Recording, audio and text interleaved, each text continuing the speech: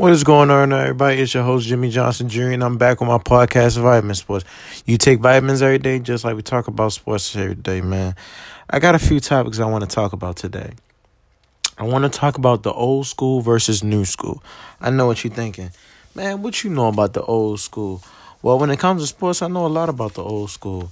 I know there was a lot of great running backs that played in the NFL that's in the Hall of Fame, like a Jim Brown, Walter Payton, Barry Sanders, Ed Dickerson, Earl Campbell, Marcus Allen, and so on, man. But we're going to start with football first, and then we're going to touch on basketball later. But let's get right into it. When we see players that play in this generation, in the 21st century, we see different rules changing. You can't really touch on a quarterback. Some might say the NFL has gotten softer, like a la Tom Brady. He said, I understand you're protecting the quarterbacks, but who's protecting defensive players? Well, Tom Brady, you can say those things, but let's be honest. You're glad that the rules are there. You're glad that they can't really touch you because you got an extra protection for you. Especially, Tom Brady is the golden boy. Back when he played for the Patriots, man, they used to cheat, man. And I know certain followers are not going to understand why I'm talking so bashfully about Tom Brady, but he's just a better example that I've taken to hold to, Has the NFL gotten softer? I mean, you could say that. The game is more open, I would say. It allows receivers to put up monstrous numbers. Receivers are getting a lot more protection. Along with quarterbacks, you have to. Excuse me. That's how much boring I am watching. Sometimes I watch football, man. It be having me yawning because it's crazy because receivers are protected alongside the quarterbacks. Certain things you're allowed to do. Like they try to come out with the taunting rule. Let's be honest. And there's a lot of commentators out there that says, why are you taunting, man? That's not sportsmanship. Forget all that sportsmanship stuff, man. Let's be honest. When you want to beat somebody, you embarrass them. You make them not even want to play the game of football anymore. So you do everything it takes for them to just lose on and off the field, psychologically and physically. You got to take their spirit away, man. So back in the day, they had taunting penalties, but it wasn't. People celebrated. People forget, there was life before the 21st century. Life before the 21st century. Like when people discourage T.O. celebrations, Chad Johnson celebrations. The only celebration I have problems with is Antonio Brown twerking. Come on, man. Why are you twerking? There were guys that celebrated all the time. Did team celebrations, celebrated on an opponent's sideline, disrespect their field. And it's just like, I understand what guidelines you're trying to provide for our athletes, but don't take the fun away out of the game. Let the athletes be the athletes, but if it's in a respectable manner, then there's no question that they should be allowed to do it. But if it's not, then you penalize them. There was tons of times where I've seen in each game where teams have taunted each other and no penalties have been called. None. Especially when it's blatantly open. And it's just like back in the day, you could do those things and nobody would say anything. It's just like now it's ticky-tack with everything. And, it's just the game that we play in. And I agree with Tom Brady. There's no protection for the defenders. If a quarterback slides too late, it's the defender's fault. Sometimes the quarterback got to get popped to recognize you better slide a little early. But, things don't happen like that. And now we're going to transition to basketball because I feel as though I'm going to grab my audience with this one right here. When I look at the old school and new school in basketball, I see the NBA is another one that has gotten soft. You can't celebrate no more. Teams think you're always taunting each other. I would say when it comes to the NFL and the NBA, you can see more taunting in the NBA than in the NFL. Let's say Um, well, we have the old school. Guys like Shaq, Charles Barkley, Kenny the Jet Smith, Allen Iverson, uh, Kevin Garnett, Paul Pierce, guys, Dwayne Wade, the Big O. Guys, these are just some of the names I threw out there, but these are some retired players that be speaking on, players that's playing in the current NBA. And sometimes I tell Shaq, I'll be like, Shaq is very hard on certain players. I get what he's trying to doing. He's motivating them from afar, challenging them, sort of like what Kobe was doing with the Mamba Challenge. Some lived up to it, some did not. It's just one of those old school mentalities that you got to be willing to sacrifice in order to see your team achieve. You got to want to go out there and give everything you got, so when you leave the floor, you know that you did your best. And I think Shaq wants to see that from the big man. He's getting it from a few big men. He's getting it from Joel Embiid. He's getting it from He's getting it from Joel Embiid. Jokic just demonstrating that since he's been in the league. What's another big man? So far, those are the very few. I want to say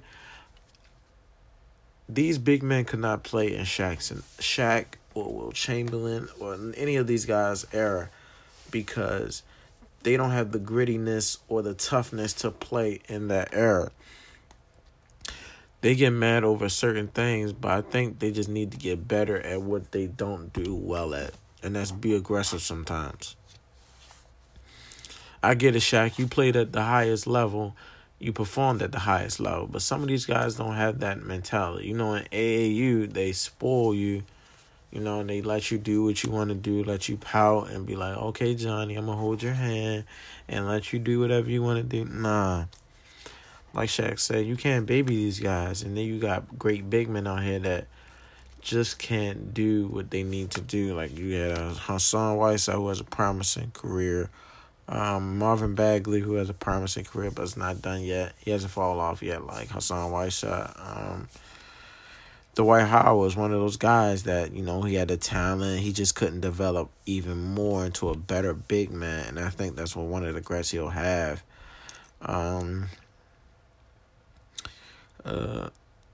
Another one is I can't really seem to think about it. I want Anthony Davis to be a little bit more aggressive. I know they get on him sometimes, especially James Worthy on the Lakers, podcasting and, network after certain games with the Lakers play. I think it should be more understanding to the young guys that the old heads just see what you don't see. They see that you could be a lot more better in your game. They just don't know how to say it right. And I'm going to say it for them. I'm calling out some names that I know they're young guys that they can play at a high level.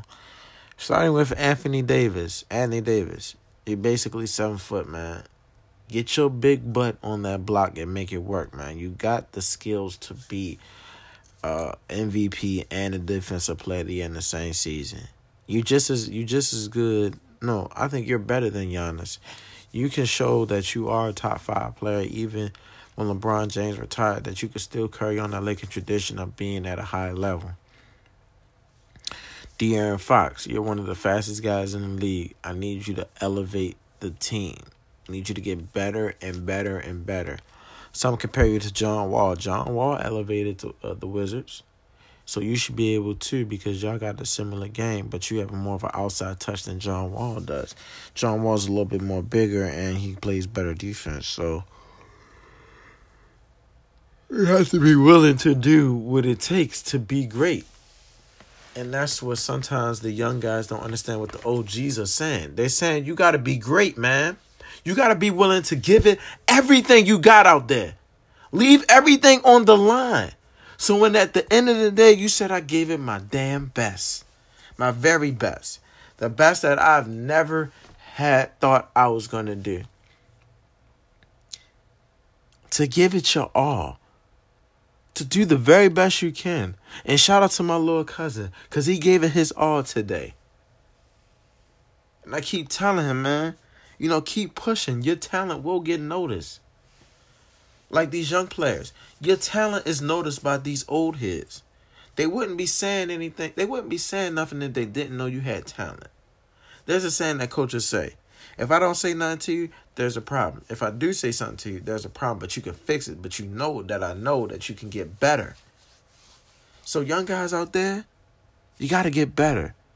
It's okay to get chewed out by the OG, but you sit the OG down and say, hey, what am I doing wrong in my game? That's another thing, too. If you want to get better, reach out to the OGs. If I was a center, I'll be DMing, getting in touch with Shaquille O'Neal, one of the greatest, most dominant big men in NBA history.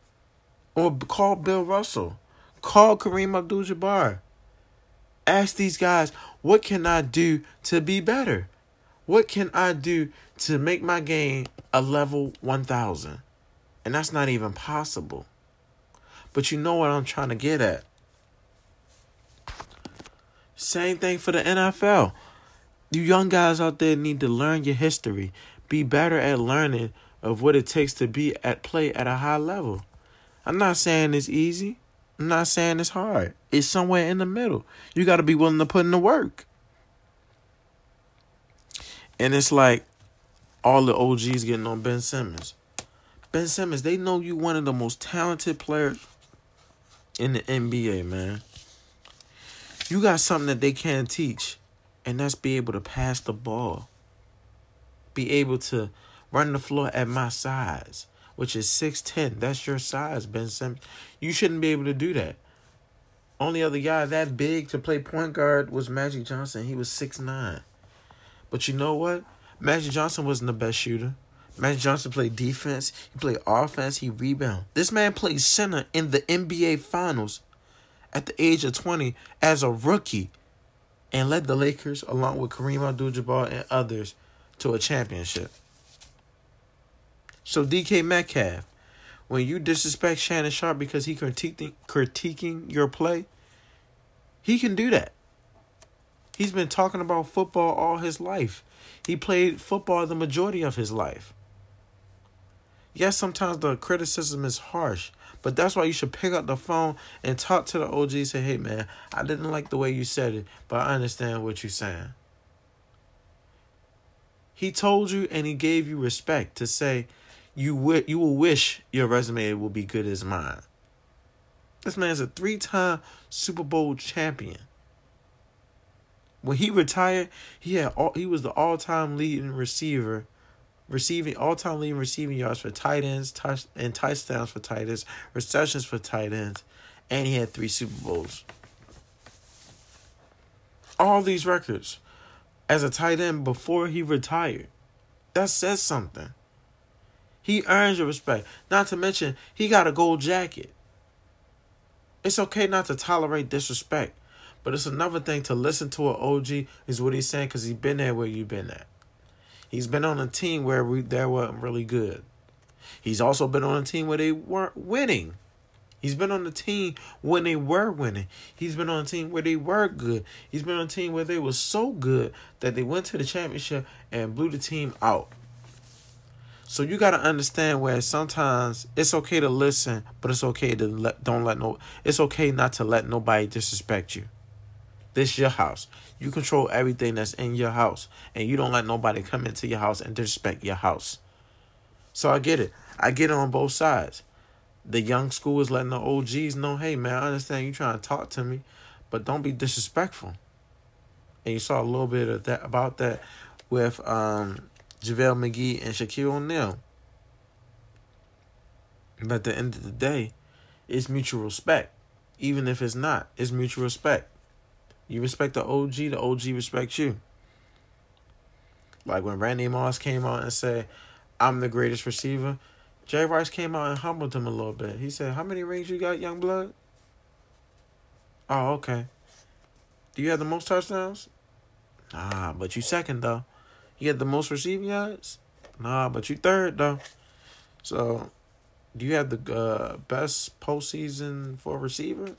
Nah, that's Julian Edelman. Okay. So you sure you think you're the best receiver? Maybe talent-wise. But, resume speaks volume. And I think that's what these young guys are understanding. And one day they'll get it as to though where it is the same and nothing but the same. And, I'm glad we can have this talk because now I even take it back to Pop Warner. Nowadays, these young kids think they know everything on the football field and they get spoiled. And when they get to college, they get spoiled. And when they get to the pros, it's a real wake-up call. Well, after you listen to this podcast, it's going to be a real wake-up call. I'm your host, Jimmy Johnson Jr. See ya.